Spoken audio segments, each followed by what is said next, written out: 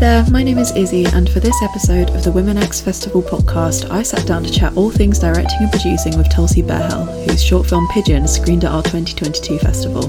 Hope you enjoy.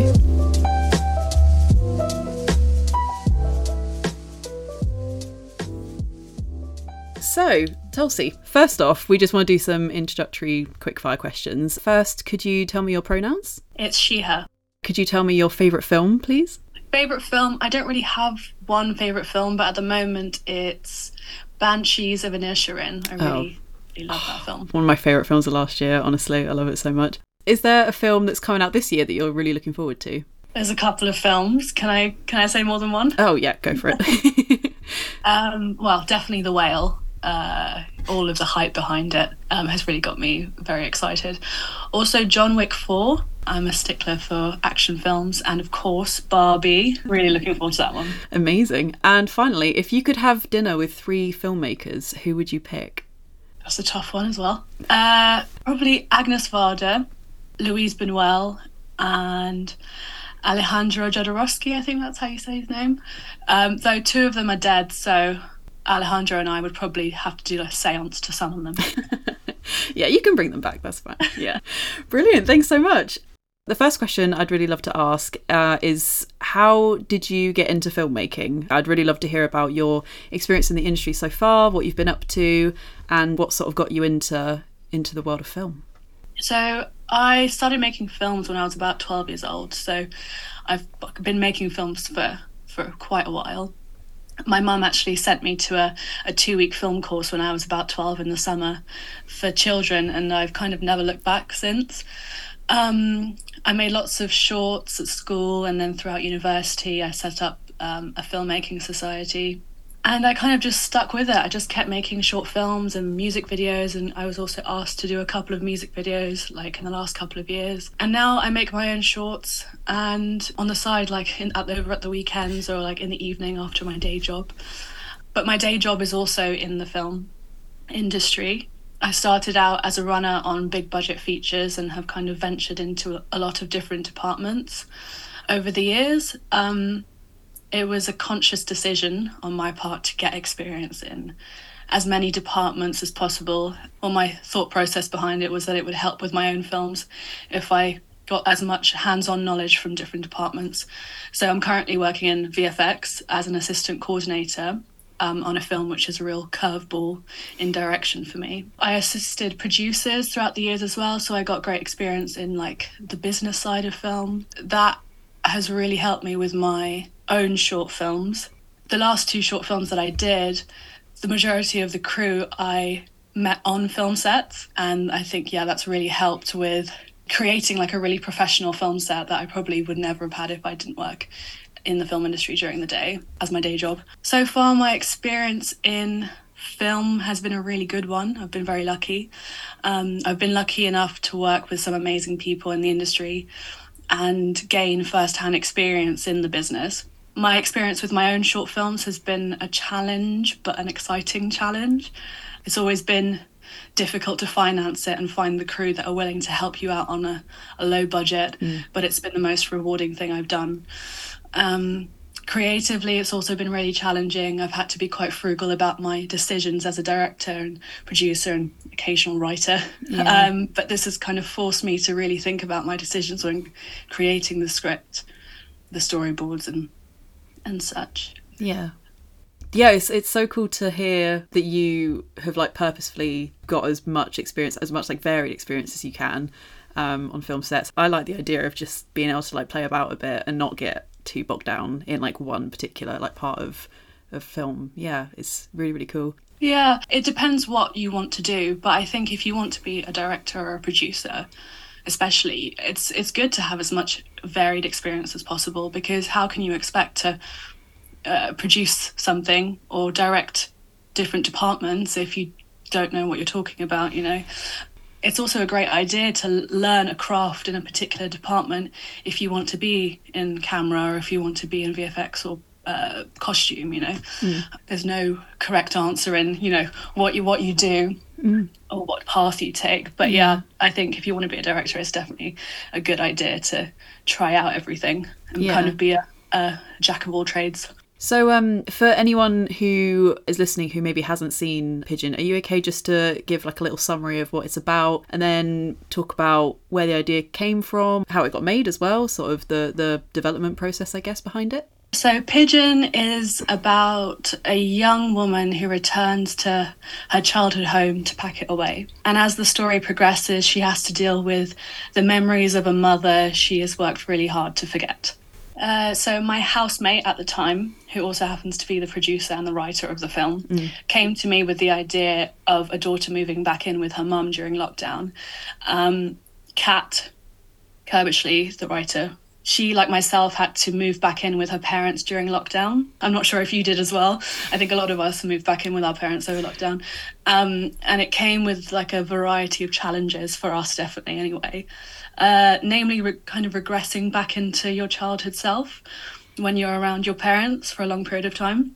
Kat and I had lots of conversations and drafts over the following months. And it was a lot easier for us because we were living together. So we'd like constantly talk about our ideas and what we want changed, and we'd be able to like kind of act it out and mull over the ideas. It was all very intense creative prep because we were around each other all the time. Yeah. There were also lots of surreal moments Kat experienced that we wanted to hone in on in the film. I think lockdown was a very surreal time for all of us. And this was actually the driving force behind my creative direction of the film. I was heavily inspired by Pedro Almodovar's films as well, and his like magical realism and melancholic humour. So hopefully that kind of was shown in the film. When Kat and I were finally happy with the draft, we launched a crowdfunder, which was surprisingly quite successful. It was way more successful than my last crowdfunder for my last short. And with that money, we were able to get a solid crew and a professional cast. It's the biggest crew I've worked with, like, so far on my own shorts. It was like a really nerve-wracking experience for me, having to know what I want on set and having like a time limit and having all these people come up to you with questions. It was very nerve-wracking, but also like so much fun. Alice Macmillan, who plays Paloma, was a friend of mine. I'll just quickly talk about like the casting process. Yeah, no, of course.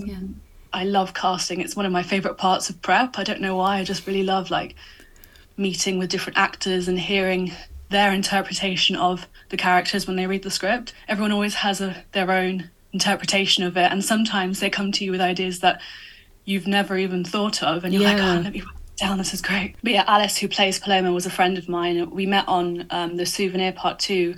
I was a runner and Alice was an actor.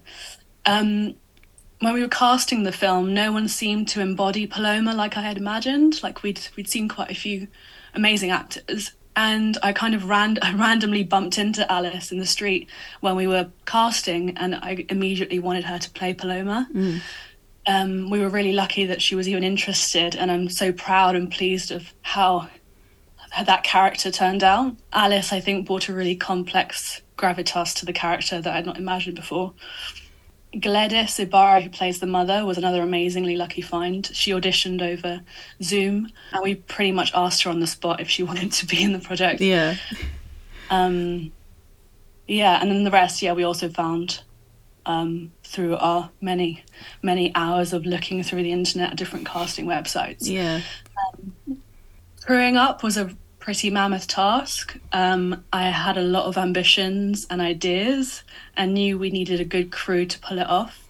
Some of the crew, like my DP Brendan, I found on Facebook, while others I met on previous film sets, like I said before, and everyone got on so well, which was great, because sometimes you crew up with people who've never worked with each other before, and sometimes it doesn't gel. And I think it's really important to have a good dynamic on set, because you're all working to create the same thing, so you all have to work well together. And luckily everyone on our set did. We had the most amazing time filming it. The location was also another amazing find. A friend of Kat's had this incredible farm, luckily, called Monksmead Farm in Reading, that was just like beautiful.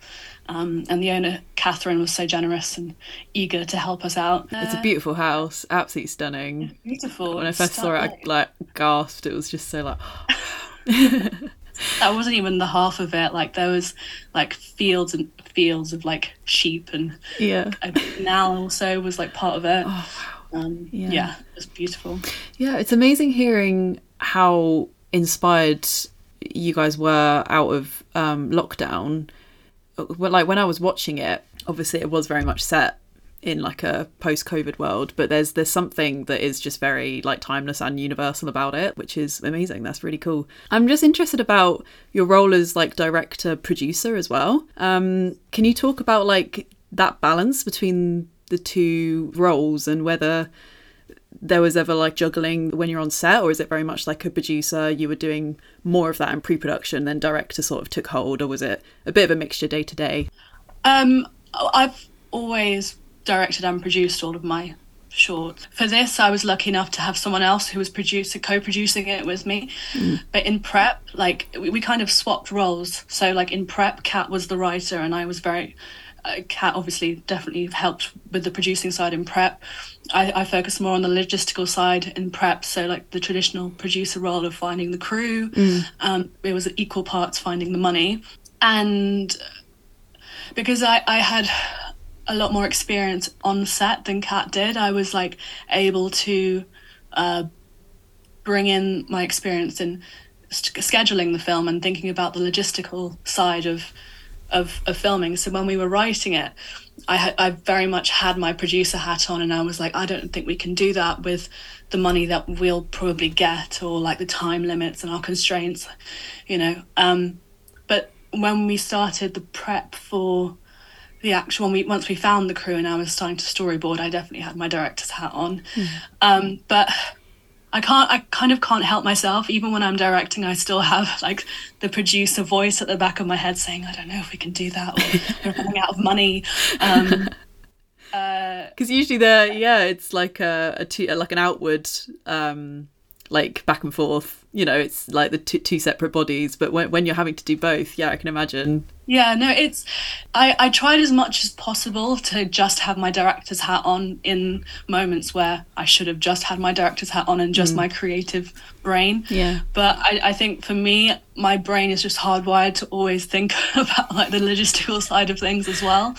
And I think that really helped actually, because we didn't have the luxury of lots of money or lots of time, or lots of crew or equipment. So I think if I was just purely thinking about the film, like the film from a director's standpoint, we probably wouldn't have got everything filmed.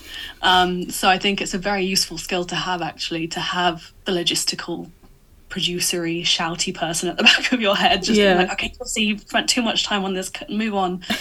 Because there have been so many times when, not to do with film, but if I was drawing, or if I was writing a script actually, and I spent so much time on it and just going over it and mulling over it and just like wallowing in self-pity over like how terrible this idea is or how amazing this idea is. It's always good to have a voice in your head to say, okay, you've done enough revisions now. It's at a good place, just do it. So when I was filming, it was like a good balance of both. But again, I was lucky enough to have Kat on set to be the main producer, so I didn't have to think too much about it.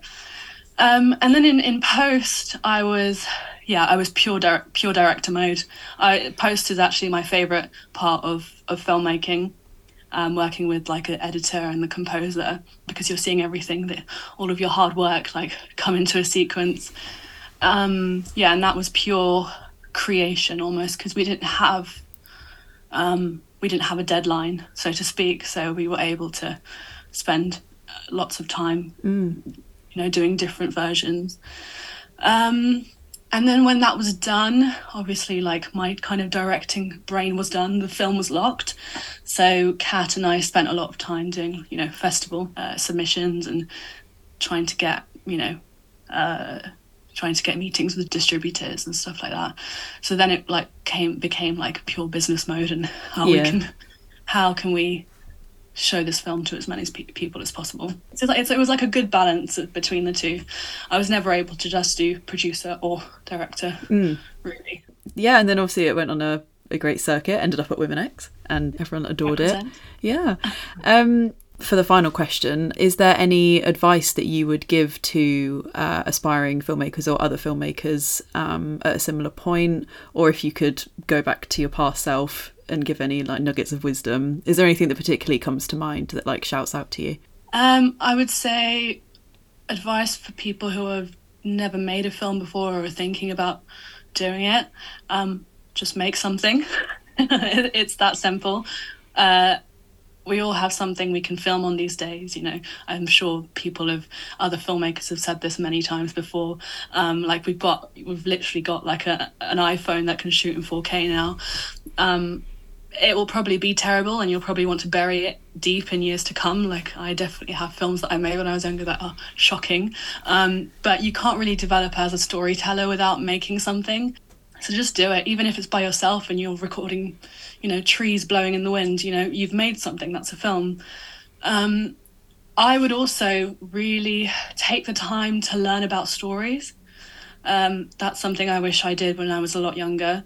I kind of mainly focused on the technical side of filmmaking, and I wish I'd focused on the stories or read more when I was younger. Learn about structures of stories and character development, because it will really help with your films. Even if you want to be a producer or editor or even a DP, it's very useful to learn about stories. And I'd say try and get set experience, whatever department you want to go into. If that's being a runner on a professional set or even helping out mates on a film, set experience is invaluable when you're making your own films. It'll really help you with the planning because you'll already know how to run the show, and you'll know about set etiquette, which is also very important. So yeah, just try and get experience on a film set because it will really, really help you. That's amazing advice. Yeah, it's really, really, really amazing points. Thank you so much, Tulsi, for sitting down with me and chatting to me about Pigeon and everything that you've done. You've had such a cool film industry experience so far. Really awesome. So yeah, thank you for chatting to me about it. Thank you for having me.